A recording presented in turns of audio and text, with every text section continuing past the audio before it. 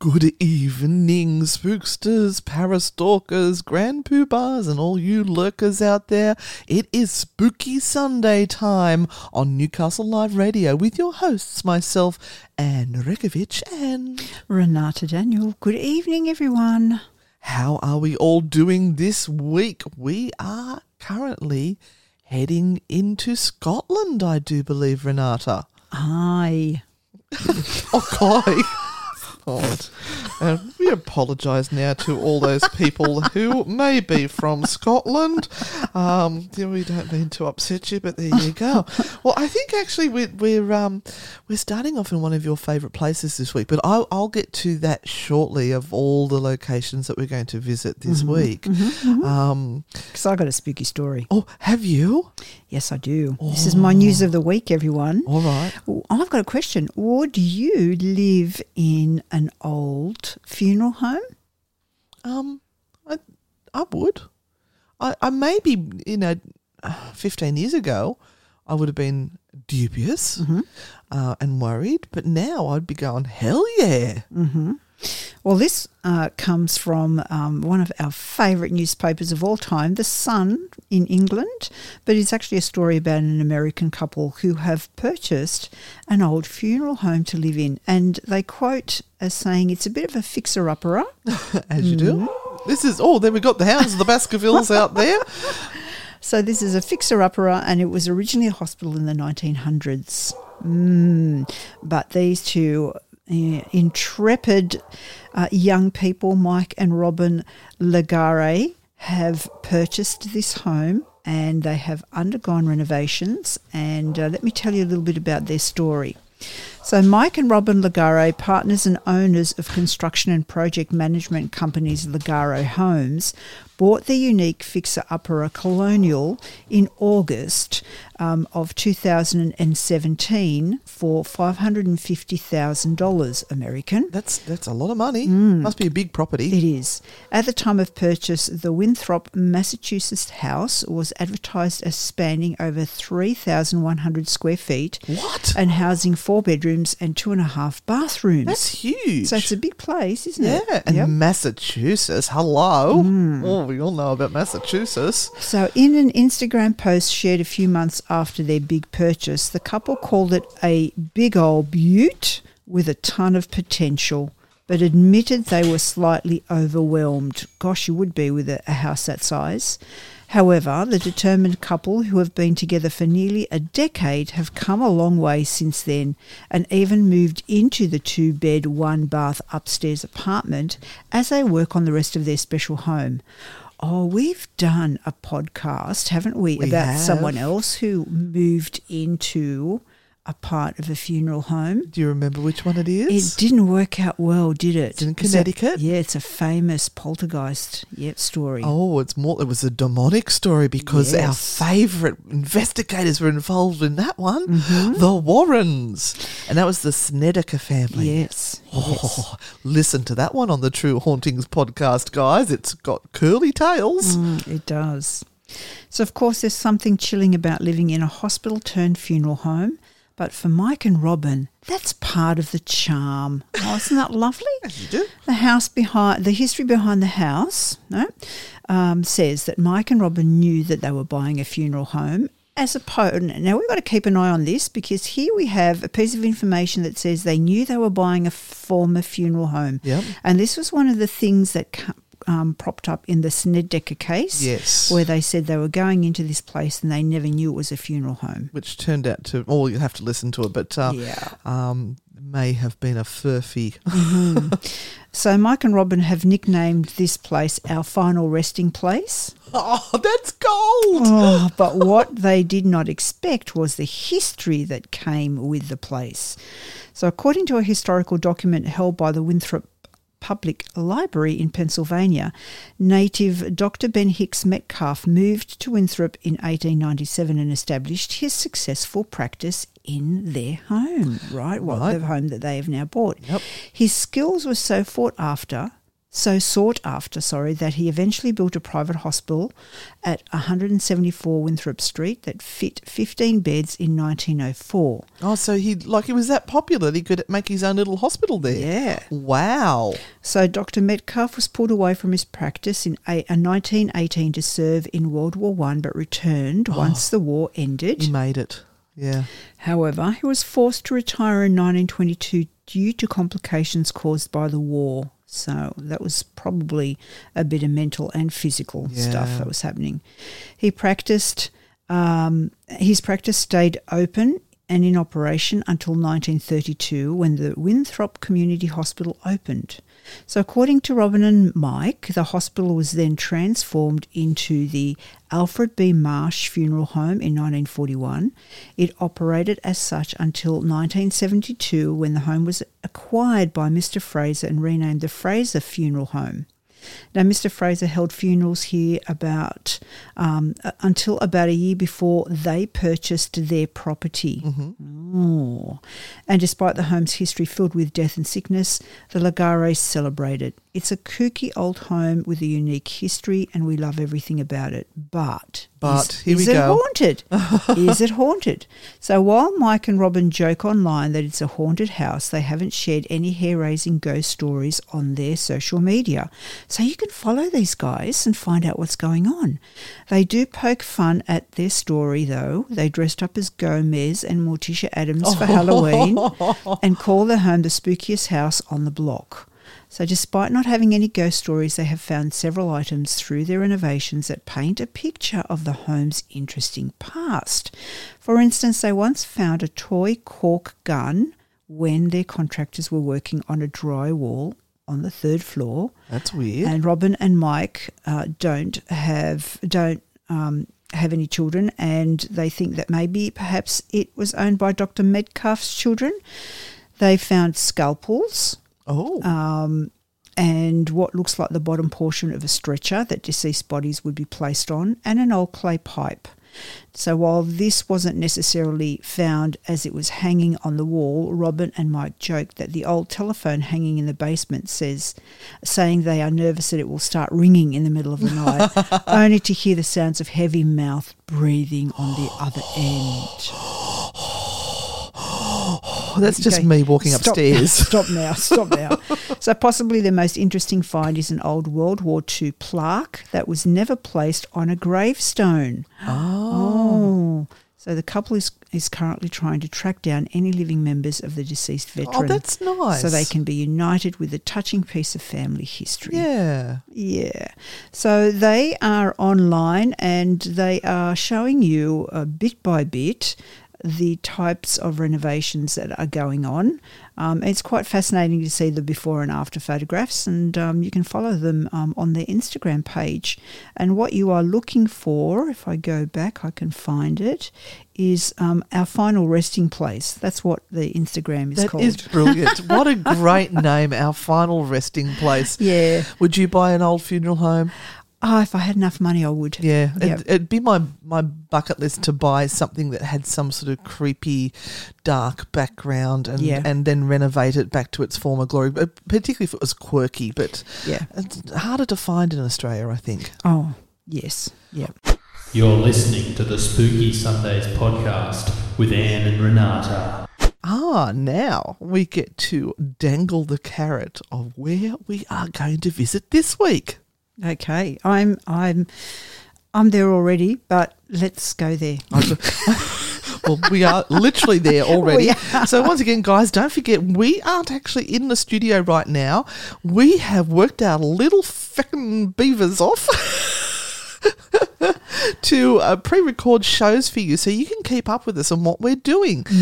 So right now, I think we're in, where is that one? I'm trying to look down on the map. Oh, we've driven to Edinburgh. Oh, yes. Yeah, so we're in Edinburgh now. We're outside of Edinburgh because we couldn't afford being in Edinburgh. We're a little bit outside. Please consider becoming a Grand Poobah Patreon of Anne and Renata Frightfully Good and help us actually have a cup of coffee or even a meal occasionally. That's right. Won't hurt us to miss a few meals.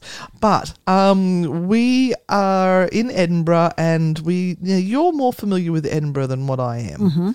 So what sort of places are we going to visit there? Well, we're going to the most historic spots. So Which are? they on the Royal Mile. Yeah. We will be spending time on the Royal Mile and under the Royal Mile. So one of the places we are going is Mary King's Close. Oh, yes. Which, if you are in Edinburgh, you must go. Spend the money. It's a little bit expensive, but it is worth taking yourself down under the Royal Mile and looking at how people lived. I'm so excited to see this. Yeah. It's the history there is unimaginable. You could spend a couple of weeks there literally going And to never different seen places. daylight.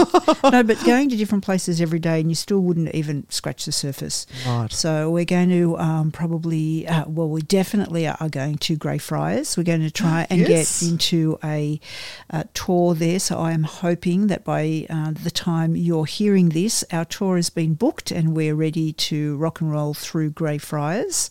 And we're going to go shopping. Shopping? Did someone say shopping? We're going to go shopping. Please consider becoming a grand pooper. All right. Now, apart from that, we've also got Chillingham Castle. Oh my God! Poor This Gail. was the big. This was the big expense. This Yeah. was the Biggest expense the of big the trip. bazooka. And I'd like to thank our sponsor, my father, Yes, thank for you. helping us get across the line on Thank this you, one. Barry. Thank you, Barry. And thank you to Robert as well, who has been so generous. Oh, thank you, Robert. You've been amazing, and we really do appreciate it. And I don't think we could do half the things we do if it wasn't for you. So after Chillingham Castle, we're staying in the Grey Apartments. Yes, And that's inside the castle. But we're going to tell you yes. more about that because I've got the stories on that. Then we fly to Dublin. Oh, to be sure. And we're flying Ryanair, Oh. which is when they land, it goes do, do, do, do, do, do, like it's a good thing they've landed. Yeah. It's terrifying flying with them. We'll see if we can record that for you. I think it's all the apprentice pilots that get a shot at flying with real people. Well, I think it's only like 5 minutes in the air and you've landed, so Yeah. they think, oh, what could go wrong? And then we are, where do we head? We're staying near Belfast. Yeah, so we're in Northern Ireland. So we're going to land in Dublin. We pick up our hire car, and this is where we hope they actually don't upgrade us to a big car because we do not want a big car on the roads of Ireland because it's terrifying. Our beautiful Danielle said, "Have you considered hiring a camper van?" And I went, "Hell no." Oh, my God. Hell no. The poor little Hyundai i30 barely makes it, never mind. These roads are so narrow that two cars can't pass at the one time. And they have these like little, what would you call it? I think in your bowel they call it diverticulosis, where you have a little pocket at the side. Or in the human body, you call it an aneurysm, where there's a little pocket and you dive off into the pocket to let the other people go past you. It's not a lot of room. And if there's a tractor on the road, you're stuffed. Yep, you just enjoy hope. the scenery. Yeah, and this is where you make sure you've got full insurance on the car. Yeah. I did scratch one up last time, trying to get off to the side of the road. And we took a gouger, but they had forced us to have full insurance because I didn't have the type of credit card they wanted. They wanted like a proper credit card, and I only had a debit credit card. Oh, okay. So I was forced to pay the extra $30 a day for insurance, and then I'm like, oh, well, stuff yous. I've scratched up the car now. It's tough luck. Yeah. Anyway, I don't normally scratch up cars. So, we're driving up to Belfast into Northern Ireland, and you've not done that before. No. Very different feel in New territory for me. Yeah, Northern Ireland, and it's a different accent. And the Northern Ireland is actually still part of Britain, so they still use the sterling pound and everything up there, whereas Ireland uses the euro. So We've discovered there's still a little bit of angst between the north and the main part when we were trying to work out what to call our T-shirt, whether it should be the Ireland road trip or it should be the Air road trip, or so we're going with Irish. We just figured that's safer. Yes, so we're going to head up to there, and we have got all these little haunted places, and this is where we start our Sacred Bush and Holy Holes tour. Yes. And there's a T-shirt. Are we going to go back to that church that sells the huge rosary beads? I need to go back to the church. That is my one big regret because of Ireland. I can see a place behind your head where that rosary bead is just going to sit and hang forever. And they glow in the dark. It's even better. I know, they glow in the dark. They're like 6 foot tall. I do not joke. My biggest regret. Yeah. So yeah, we're going to do that. We found a sacred priest bush. So we're going to visit the priest bush, and we're going to try and stick our head in as many priest holes as we can find. Yes. And one of those priest holes is at Dobbins Inn. Dobbins Inn. So we're going to have a night in Dobbins Inn. And then we put up on one of the Facebook pages something about, we're going to be going to Northern Ireland, and lovely Joe said to us all, how about you contact this team? So we contacted that team and put a post up, and then someone reached out from there, and it was Northern Ireland Shadow Hunters, and they said, guys, we actually run the tours at Crumlin Road Jail. Aww. Would you like to come along and enjoy the night with us? We've gone, you don't have to ask us twice. Yes, please. Yes, please. Yes. So we're going to go do that. But then the fun part starts. We meet up with Danielle, our Irish-Australian correspondent. She's an Aussie local Newcastle girl who is living in Ireland. She found herself an Irish man to marry, and she's settled down over there, and we met her last time, and that was 2.5 years ago, and it felt like we'd known her forever. Yeah, she was just one of the team. She surprised us so many times, and... Ooh, that's the alarm to say we've got other stuff to do. I'll get rid of that. It won't stop. Nothing's happening. Stop. Oh, lordy me. Welcome to live radio. And Danielle took us back to Loftus Hall. Oh. We had that amazing moment in time where we could get one of the very last tours of Loftus Hall in, and it was with the beautiful Danielle. And you'll have to wait to see what we're going to get up to with Danielle next week, because that will be the next part of the journey. We are in the throes of our England road trip at this very moment in time. Yep. Not sure where we actually physically are on the planet. We are around Pendle Hill, approximately. Yes.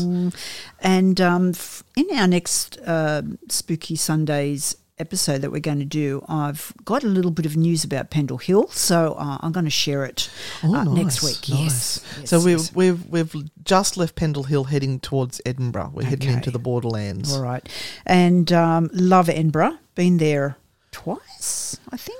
Three times. Oh no, so many times now. God. Oh, shut up, you cow. And where the area that I'm talking about is infamous. It really is. And I have been lucky enough to go on a tour down under the guts of the Royal Mile, and we're going to go. We're going to go. Yes, we are going to go. We're going to go. And look, I'm excited to get you underground. I don't mean that quite the way it came out there, but you won't do tunnels normally, so I'm excited that we will do these. And look, this isn't really a tunnel. You'll be quite surprised at how big it is down there, and the fact that people were living on top of each other under a road. Yeah, the city underground. It's just mind-boggling.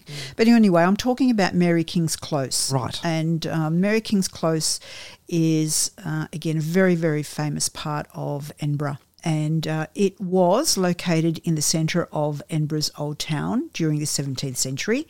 Now, the close was named in 1630 after Mary King, who was a fabric merchant who built her business after her husband's death. And close is actually a Scottish term for, like, avenues. Mm-hmm. Yeah. So in 1644, the plague hit Edinburgh and the narrow alleyways were overcrowded, which provided the perfect breeding ground for the plague, and it hit Edinburgh hard. Like, they were dropping like flies. Bit like the Rona, huh? Now, the problem was that you had a lot of very, very poor people. And because a lot of these buildings were being closed down because of the plague, because what they used to do is just shut the whole place down They'd nail the door shut, wouldn't they? Yep, they'd go, sorry, see you later. Just if you survive, we'll see you in 2 weeks. If you're still alive, it's all good.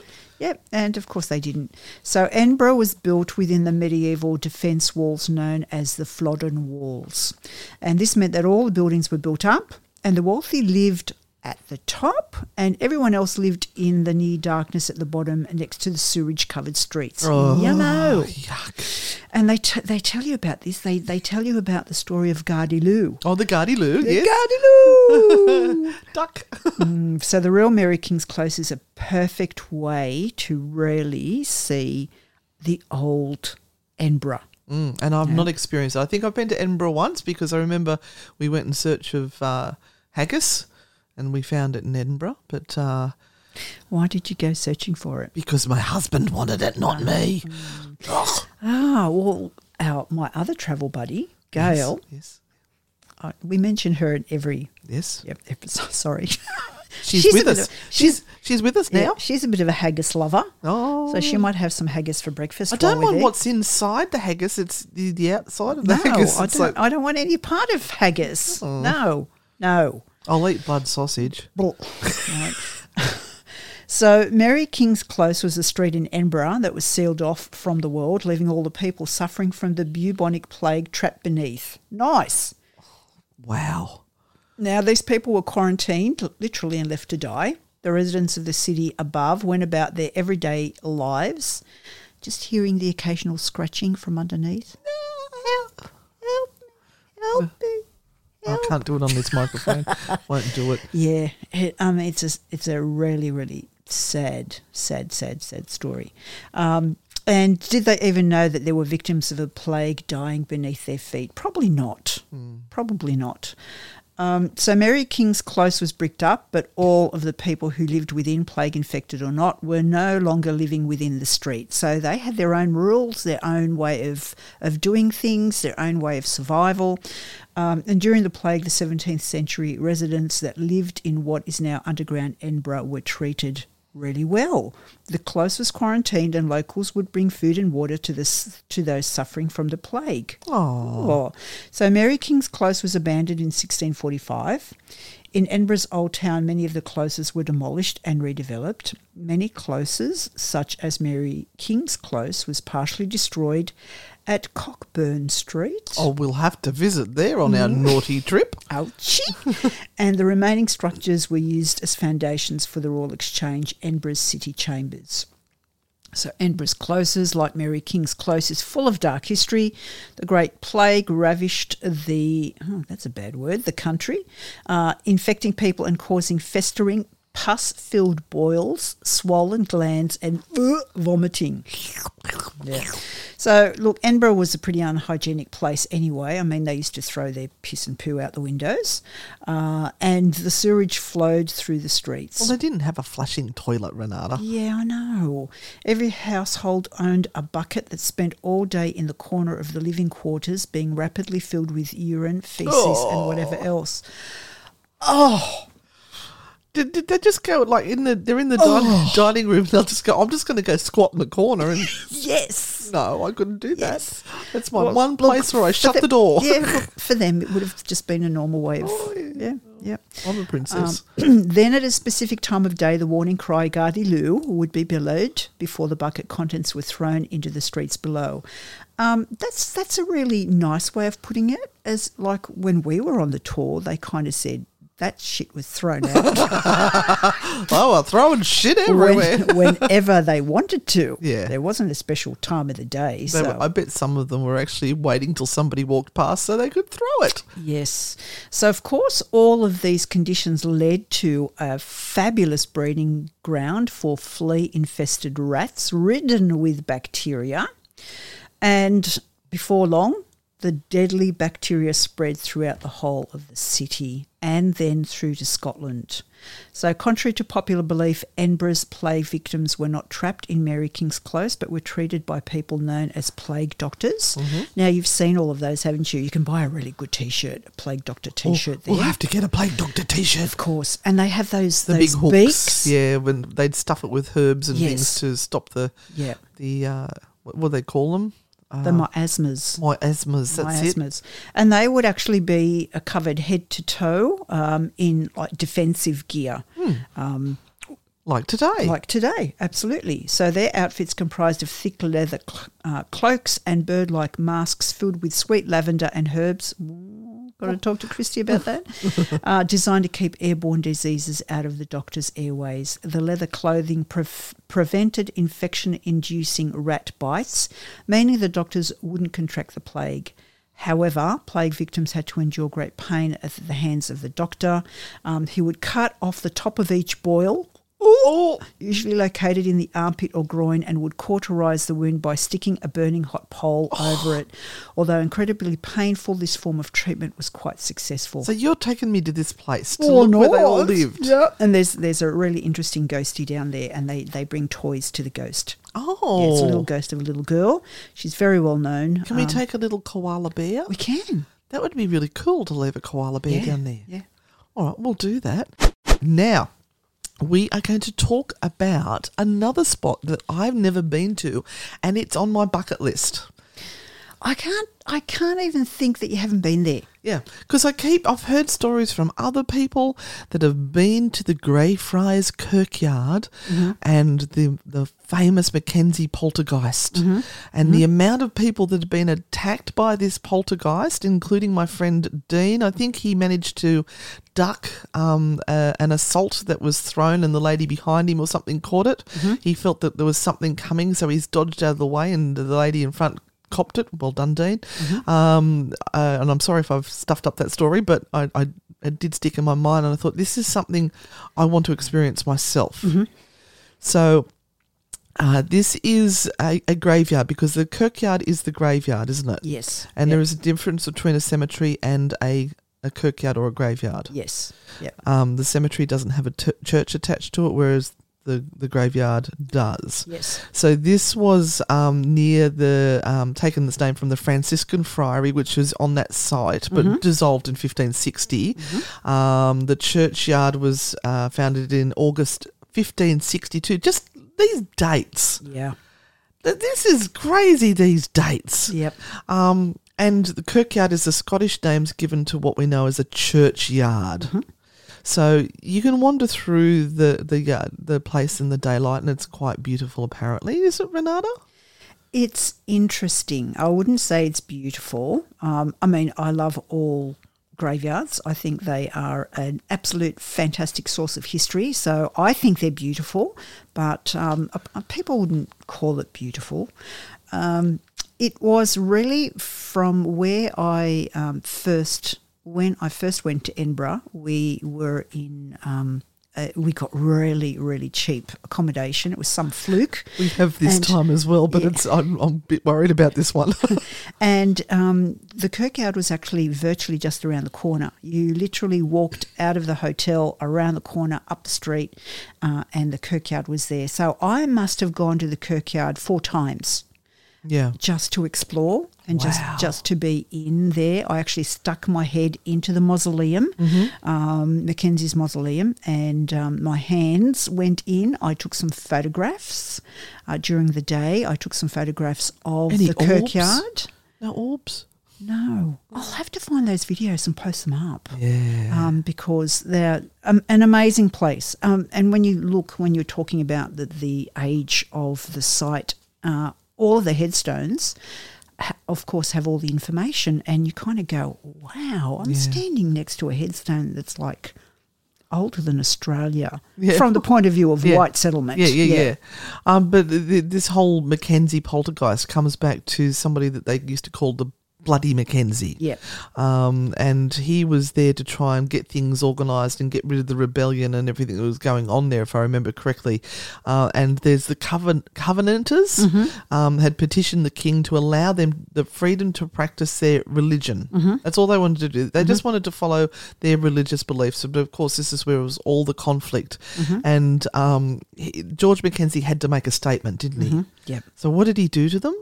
He locked them away in part of the kirkyard, and they were there to really starve to death. And they had to lay face down day and night, and I think it was winter as well. Yeah. And they were only allowed to get up if they were prepared to swear fealty to. Yes. I don't know if it was the king or the religion or whatever it was they had to swear fealty to.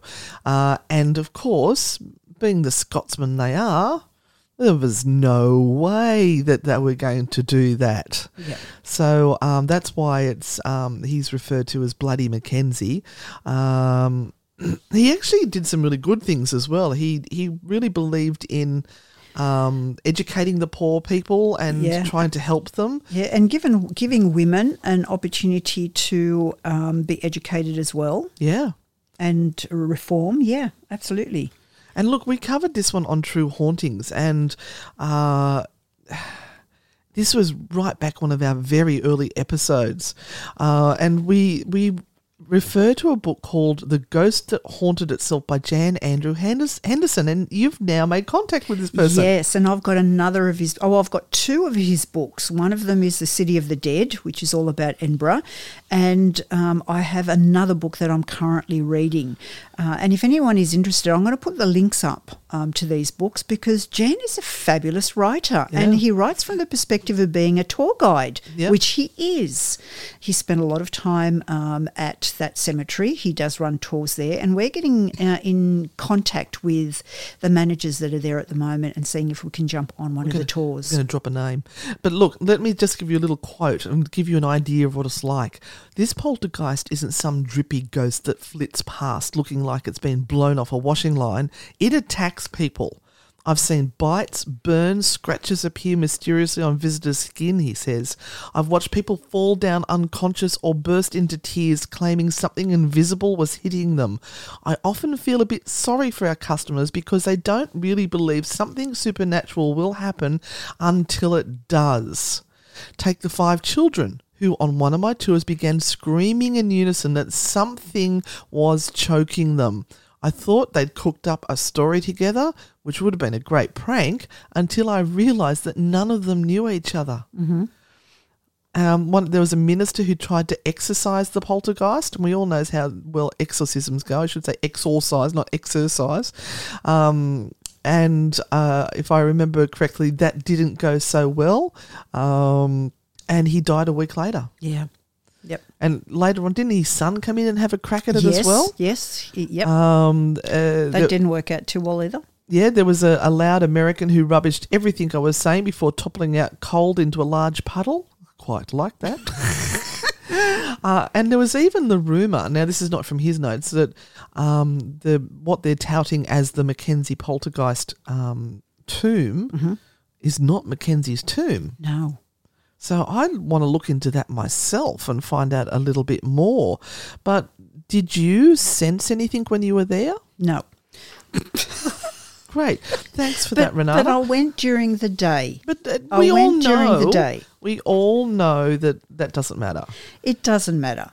But I dare say if I had not been there prior to going during the day, and I did go on my own, and I went there for the first time at night, having heard all the stories that I've heard, it would be quite a different and atmospheric thing to do. And I reckon because there's another very, very famous gravesite there, and that is of Greyfriars Bobby. Oh, yes, the dog. Yes. Oh. And they had to get special permission for him to be buried. With his master. On the site. And he has his own gravesite. Yep. And people do bring toys and sticks. Squeaky toys. For him. And I think, and there's his brass statue around the corner and you've got the pub there with the whole story that sits on the pub wall. I can't wait to see all this. I think we need to fortify ourselves with a drink. Oh, okay. At the pub before we walk down. Have a cider.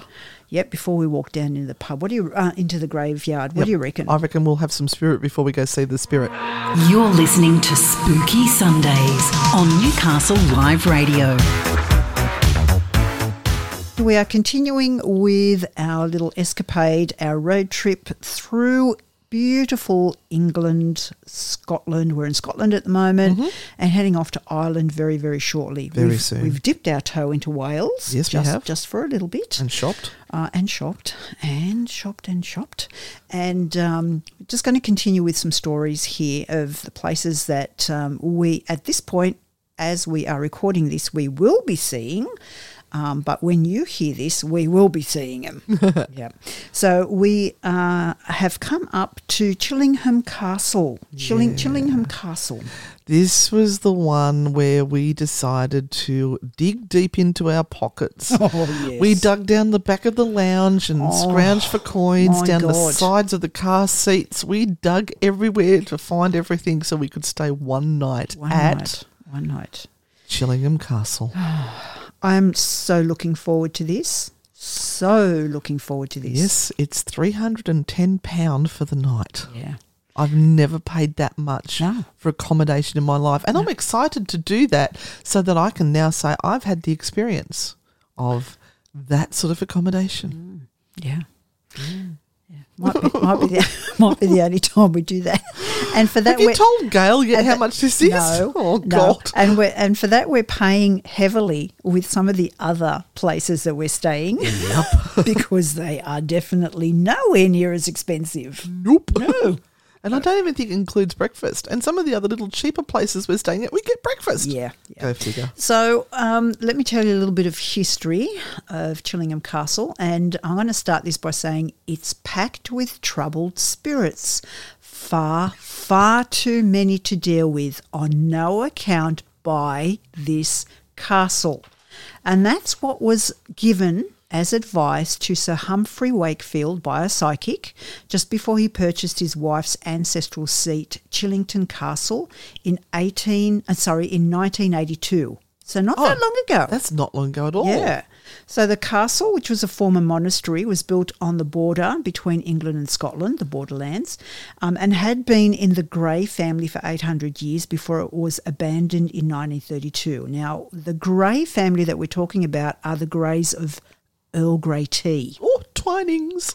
So we are actually staying in the Lady Grey room. We are. We're in the suite. Yes. Because that was the only room left. We had no other choice. That's right. We had no choice. In the time frame we were there in Scotland, it was the only room, and I went, duck it, we're going to have to do it. Yes. So if you'd like to become a Patreon, please head over and become a Grand Poobah, please. Yep. So in its day, Chillington had been the base of kings, played a significant role in the conflict between the two nations and hosted the deaths of thousands in its grounds. And by 1982, it was nothing but a ruin. So they've saved it from being a ruin. So during World War II, they excavated into the castle grounds and they uncovered flint and antler arrowheads and axes dating back to the Bronze Age. Wow. So these tools may have been evidence that at some point in time, where Chillingham Castle now sits was a prehistoric hunting campground. Wow. Now. Does that mean we're going to find some deer around there? Oh, dear. Oh, dear. You took my line. I was going to say that. Now, by the Iron Age, local tribes had established a fort at Chillington and it overlooked the present castle's grounds. Now, by the 12,000s, the conflict was increasing along the borderlands between England and Scotland. Monks built a house on the land below Ross Hill. This monastery was converted into a fortified manor house, and it just had a tower and a curtain wall, and the monarchy placed the new castle in the hands of the Grey... the new castle, not Newcastle, Newcastle. The new castle. Yeah, in the hands of the Grey family in 1246. Now, the Greys are actually descendants and kin of William the Conqueror. Interesting. Oh. Now, in 1297, the First Scottish War of Independence broke out, so more fighting. William Wallace actually raided Chillington, burning local women and children alive in the church. Oh, that's horrible. Ooh. And the dungeon, Chillington's dungeon, began to be filled with enemy prisoners, Scottish women and children, as well as soldiers and spies. We're going down to the torture chamber, aren't we? We are. Oh, God, there's going to be some EVPs and spirit box sessions being smashed out there. God. Now, in all, it says that 7,500 Scottish prisoners reputedly died at Chillington. Yep. Their bodies dumped in its lake. Yes, and there's Wow. ghost stories attached to that lake as well, which sounds very much like the Lord of the Rings stories where you've got to keep away from the water because otherwise they'll grab you and drag you in. Oh, my God. Oh, I just got a shiver. Oh, it's Oh, probably my because it's God. freezing in here with the aircon. I've actually got a jacket on. Now, there was more kerfuffle in the 1300s, and it became Chillington or Chillingham Castle became more looking like a castle, so more towers and moats were added to it.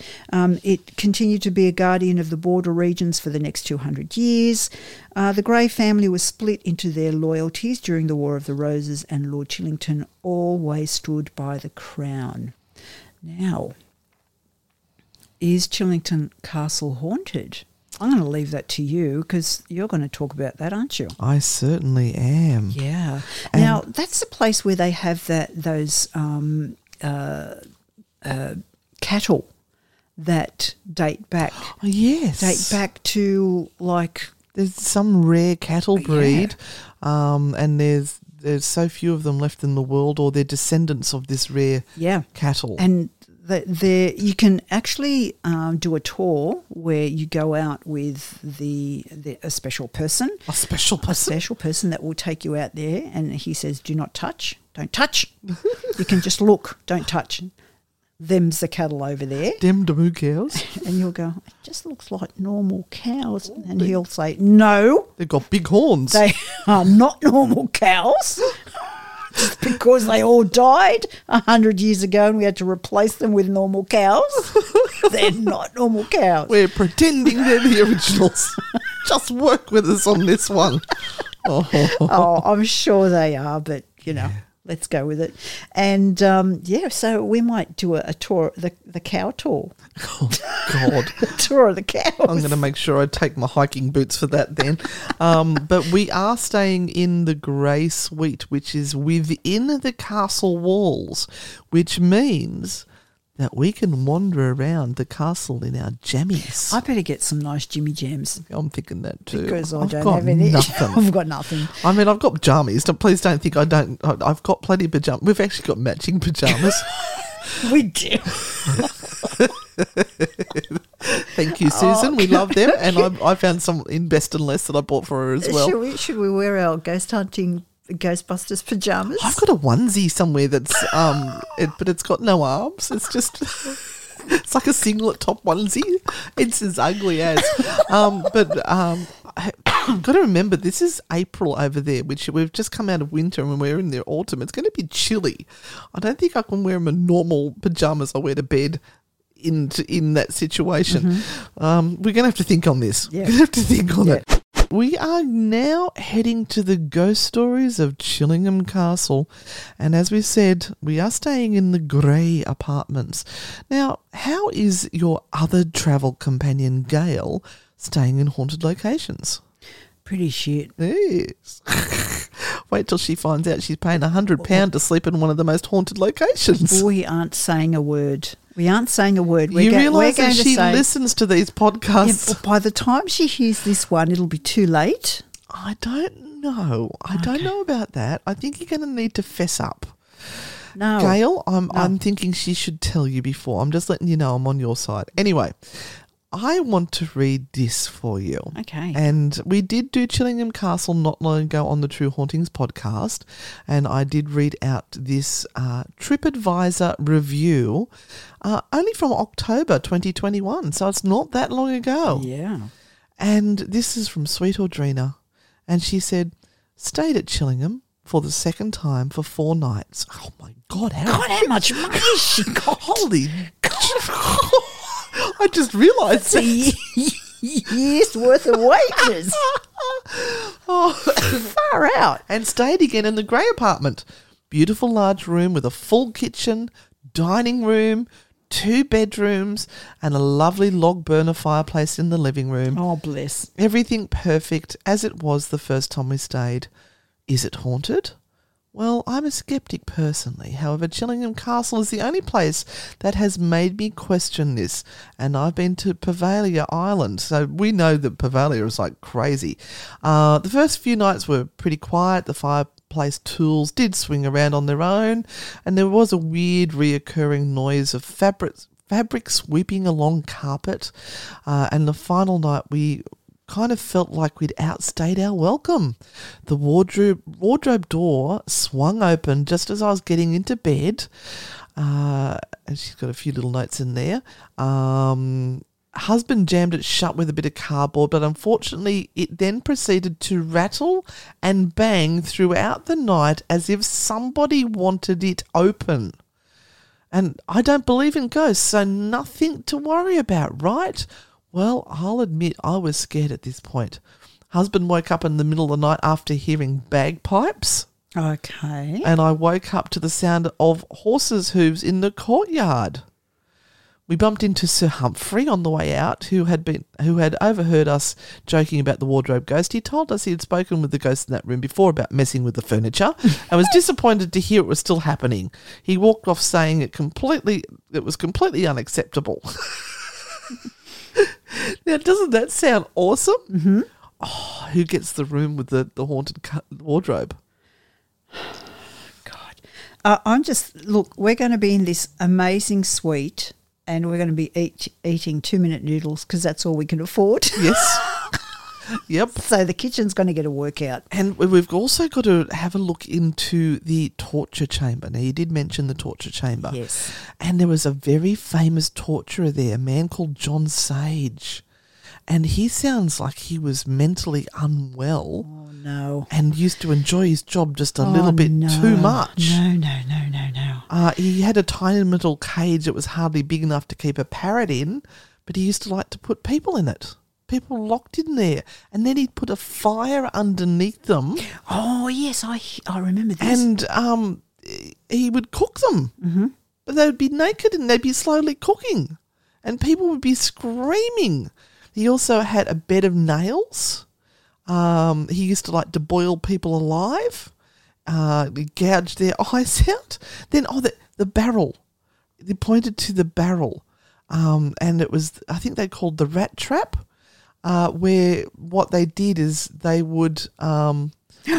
yes, they'd stick someone in a barrel and put some rats in there. No, they would gnaw their way in. Yes, it was that he would strap them to... I sound too excited, I'm sorry.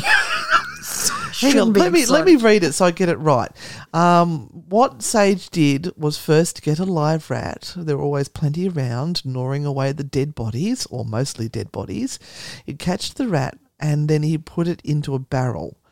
The inside of the barrel was strong, reinforced, but for a small section. He would string up his victim, attach the barrel to their stomach. The only way out for the rat, desperate to escape, was to break through the barrel, the soft part, straight into the stomach of the prisoner and eat its way out.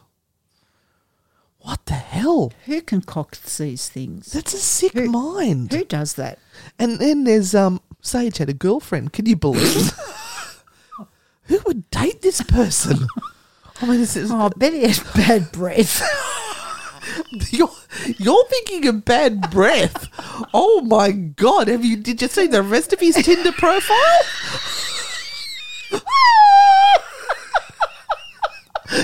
I'd be a little bit more worried than bad bloody breath. All right. So he had a girlfriend called Elizabeth. I'll just keep going over her cack on.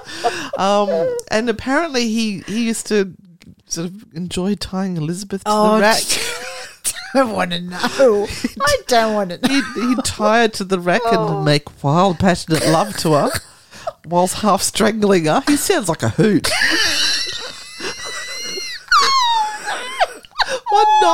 One night he went too far, couldn't stop himself, and he actually snuffed her. Right, he's strangled her and she died on the rack. Whoop-de-nana.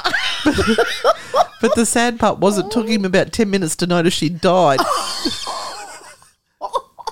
This is not funny, Renata. This is dreadful. It's horrible. We're going to be down in this room where this man did these Can we things. tell this story when we're down there? The two of God might realise I've pinched their notes. Yeah, why not? Let's see. We'll put our Let's digital recorder on. reenact. Well, my bag's been sage. I'll have to take a cucumber with me, but you know.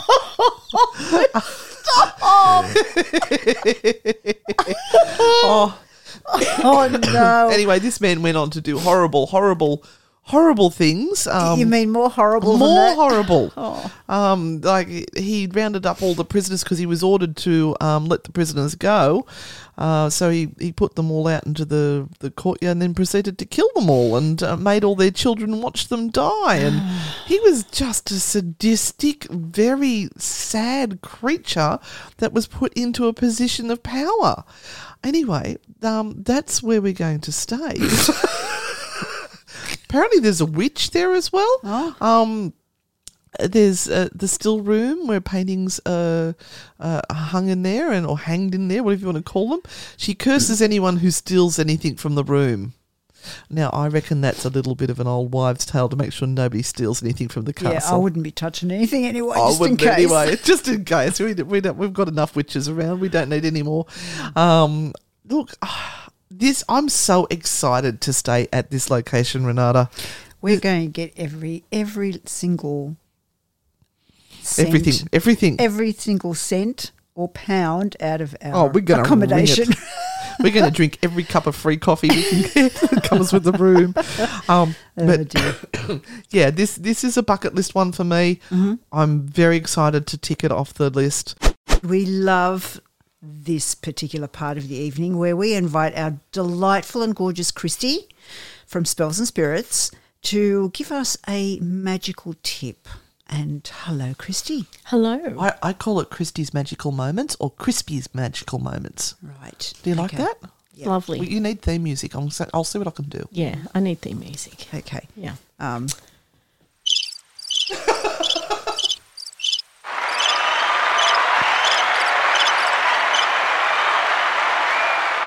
Okay, Christy. You got that out of your system? Thank you. Wonderful.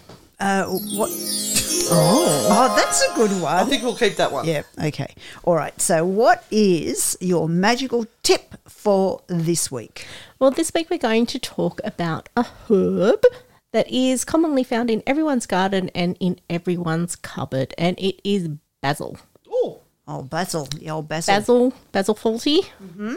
Basil brush. Basil brush. There we go. So because basil is widely available to pretty much everyone, it's such a useful herb in all of your spell casting, if you want to use it in candle magic, with that. So most kitchen witches will have basil growing in their garden, on their windowsills, things like that. And basil has a beautiful sweet smell, and its beautiful vibrant green leaves will add any sort of fire to any of the spells. So even you can just meditate with basil to help you become more enlightened. We're talking about Basil the herb, not Basil the man. Right, yes. But magical uses of basil. So basil's really good to use in any spell casting for money, abundance, astral protection, and relationships. So money and abundance. So for any witch or anyone who desires to attract more money to them, basil is a powerful herb that attracts abundance when used in spells and rituals. So you could dress a green candle with basil. So you could just place a basil leaf in your wallet if you wanted to attract more money. So when you say dress a candle, what, you put a frock on it or? Yes, most definitely. So dressing a candle. Hang on. Oh, sorry, twice. No, 3 times. We don't press it again. Don't press it again. All right, we're okay. We're safe. All right, so dressing a candle just means, you can just have a candle and you can light it. Yeah. Or you can actually craft the candle for use, intentionally for what you want to use it for. So you can actually get your candle, and always recommend, you can buy packs and packs of candles, but really a little packet of birthday candles is probably the better financial option to go, especially if you have to burn the candle the whole way down rather than sitting there for 3 hours waiting for the candle to burn down. You can just have your birthday and off it goes. Yeah, and it's not size that matters in this case. It's the intention. That's right, with candles. With that. So you can roll the candle in essential oil. You can roll it then in any herb that you want to. You can inscribe or carve into the candle anything you want. So that's dressing a candle. Nice. I think, Renata, you made me do that once with some oils and things. Mm-hmm. We rubbed it in. So you can get your... Maybe I'll do a dressing a candle episode. Oh, can we? That'd be great. Yeah, because there's certain ways you can rub it. Yeah, don't be doing that in front of me right here, because we're going to lose our crap like we did last week. Yeah, so lucky it's radio and not visual. So dress the candle. So you can even just place a basil leaf in your wallet to help attract and retain money. And also growing a basil plant is a good physical representation of the abundance that resides within you and your home. So what happens if you kill plants like I do? I don't mean to. They die. I used to be the same. Yeah. So everything that, every plant that I ever had would just wither and die under my loving intentions and attention.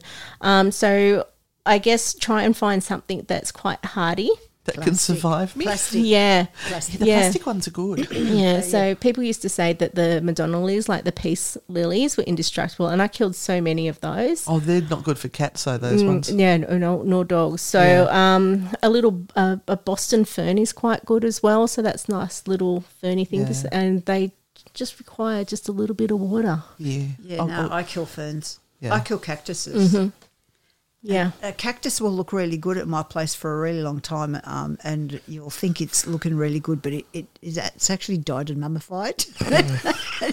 Hollow on the inside. if you go over there and you touch it, it falls over and you go, Did your mandrake survive? Only just? Only just, yes. Don't even talk about my mandrake. Okay. Don't mention it. All right. So another use of basil is astral projection. So you can actually make a tea out of basil to help to induce, I guess, a shift of consciousness and to help you travel to other dimensions or unseen worlds. So that's not saying that is hallucinogenic. It's an intentional I was going to say, thing. We could have saved on airfares, but never mind. Yeah. With that. And basil is protection. So basil is really good for keeping away unwanted energy, people and spirits. And boy, do I need some of that. So sprinkle dried and crushed basil leaves around your home as a protection ward, or hang up a sprig of the fresh basil over your doorways and you can let it dry, and this can help offer protection to all that come and go within your home. Ooh, very nice. And the last one is basil for relationships. So basil has been long time, basil, has been used in love and relationship magic and to divine the state of current relationships. So I guess if you're listening to Anne and Renata on a Thursday night free tarot, when you always get someone, how does Marco truly feel about me? Tell me, what is his feelings towards me? So basil in that case can actually help you to gain some, I guess, clarity, or you could probably just flat out come out and just say, how do you feel about me? Yeah. Yeah. So without psychic intervention. It's amazing how well that works sometimes. Yeah. But you can place 2 fresh basil leaves over a burning charcoal. If the leaves burn quickly and steadily, you have nothing to fear. If the leaves fly away or burn unevenly, perhaps a second look at the relationship is required. Oh, now that's technical. Can we tell that to them next time they ask how they feel about them? Yes. You've got to go burn a basil leaf. Burn a basil leaf. Auntie Crispy told us that you've got to burn it and see how it flies away or not flies away. Right. Can't remember which one's what, but, we'll just say go burn a basil leaf. Yeah. That should do. Did you just snort? No, I Again. didn't. No. Yep, no, you didn't. No. All right. Well, thank you, Christy. That was awesome learning all about basil. Plus, it's also really good in your curries and stuff. Italian cooking. Oh, Italian cooking. Or yeah. basil in chili in Spaghetti? Thai. Yeah, Spaghetti yeah. bowl? Yeah. Nice. Very nice. Okay. Where can we find you? www.spellsandspirits.com.au or Facebook Spells and Spirits. You probably just say spellsandspirits.com.au and people will get that. I know, but I sort of don't remember it unless I say the www. No worries. Thank you so much for joining us this week. Christy will be back next week with another episode of Christy's Magical Moments.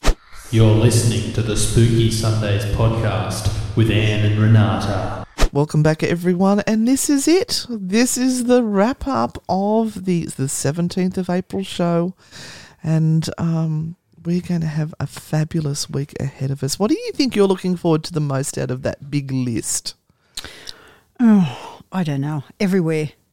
I'm excited to go back to Pendle Hill. Yeah. And But that was last week. This is sorry. this week. Can you remember when we started this? We're going, hang I on, don't what's know. the date? Which show is it? What are we doing? We really wanted to get all this out for you guys so that you can follow our story. Yeah, absolutely. Look, the road trips themselves are hilarious. That's the thing. Yeah. You know, when we get into the car and we kind of are in this confined little space, it's Yeah. like we go nuts. And this is why I bought a GoPro, particularly for this. So I've got the window mount and we're going to whack it up in the corner. And I've even worked out how to get microphones onto it now so that the sound quality will be decent. And we are going to record some of these road trips for you. And a big shout out to Steve Chandler from Uncensored Radio, who has stepped up to help us edit this stuff up. Bless you, Steve. Honest to God, I don't know how you put up watching hours of us do our craziness because it's insane. But look, to follow us, you need to go over to YouTube and you need to subscribe to Anne and Renata Ghost Hunters because we will be going live there. We will have videos that are going up there. We're going to try and send stuff back to Steve as we're going, and he might be able to get some little clips and pieces up as we're going as well. But we will put some photos and things up on Facebook, but we can't stream to both at the one time. So, and also we've got to remember that YouTube will monetize what we're doing, and if that makes us an extra $1, then at the moment we need it. Yeah, that is true. So the more people that can follow us on YouTube, the more you're doing us a big favour. And I want also, while we're here, give a big shout out to our volleys who are holding the fort Yes. at home for us with Newcastle Ghost Tours and running the Maitland Jail tours and making all that still tick over while we're living it up, all now sharing half a sandwich and a mouthful of coffee each in the UK. Living La Vida Loca. So thank you guys for holding the fort. Yep. And if you want to do some tours with Newcastle Ghost Tours, we've got loads coming up there. What's some of the locations that you have, Renata? So we have Miss Porter's house in Newcastle West, of course. That sells out so awfully quickly. Because there's only 8 people that can go. You really have to book very quickly. Or you can also book a private group tour there. They always need the money. We also do Stroud, which we just have done most recently. That is an awesome tour. Some of us did, but I was locked down. But yeah, go on. Sorry. I enjoyed myself. Yeah, good. And we Gloucester. always have Gloucester Tops, yeah. And Copeland Mine, so the Mountain Maid Copeland Mine site. Of course, we have Maitland Jail. That is normally booked out a month in advance at this stage. Sometimes 2 months in advance. Yeah, so you've got to get in quick for that. We've got Bruff and Grossman. Yeah, Grossman House, that's in Maitland as well. We've got Old Dubbo Jail. Old Dubbo Jail, yes. Now, when those pop up, grab them quick because they are rare. We don't do them a lot. It is a long way away for us to go. Same as Prince Henry Hospital. Yep. You've got to watch the Randwick Council site for that one, and that one's extremely limited. Mm-hmm.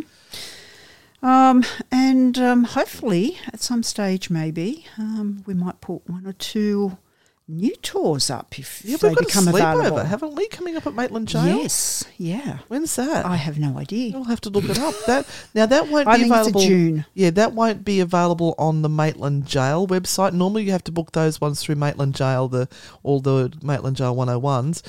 This one you will book through Frightfully Good, is it? Yes, it's a private hire. So we're hiring the jail out for this one and putting it on. But we've got to get out of here. Yes. We've got to wrap this show because we've got stuff to do. We're dreaming of Scotland. We're thinking of you guys. So thanks for sticking with the program while we are away.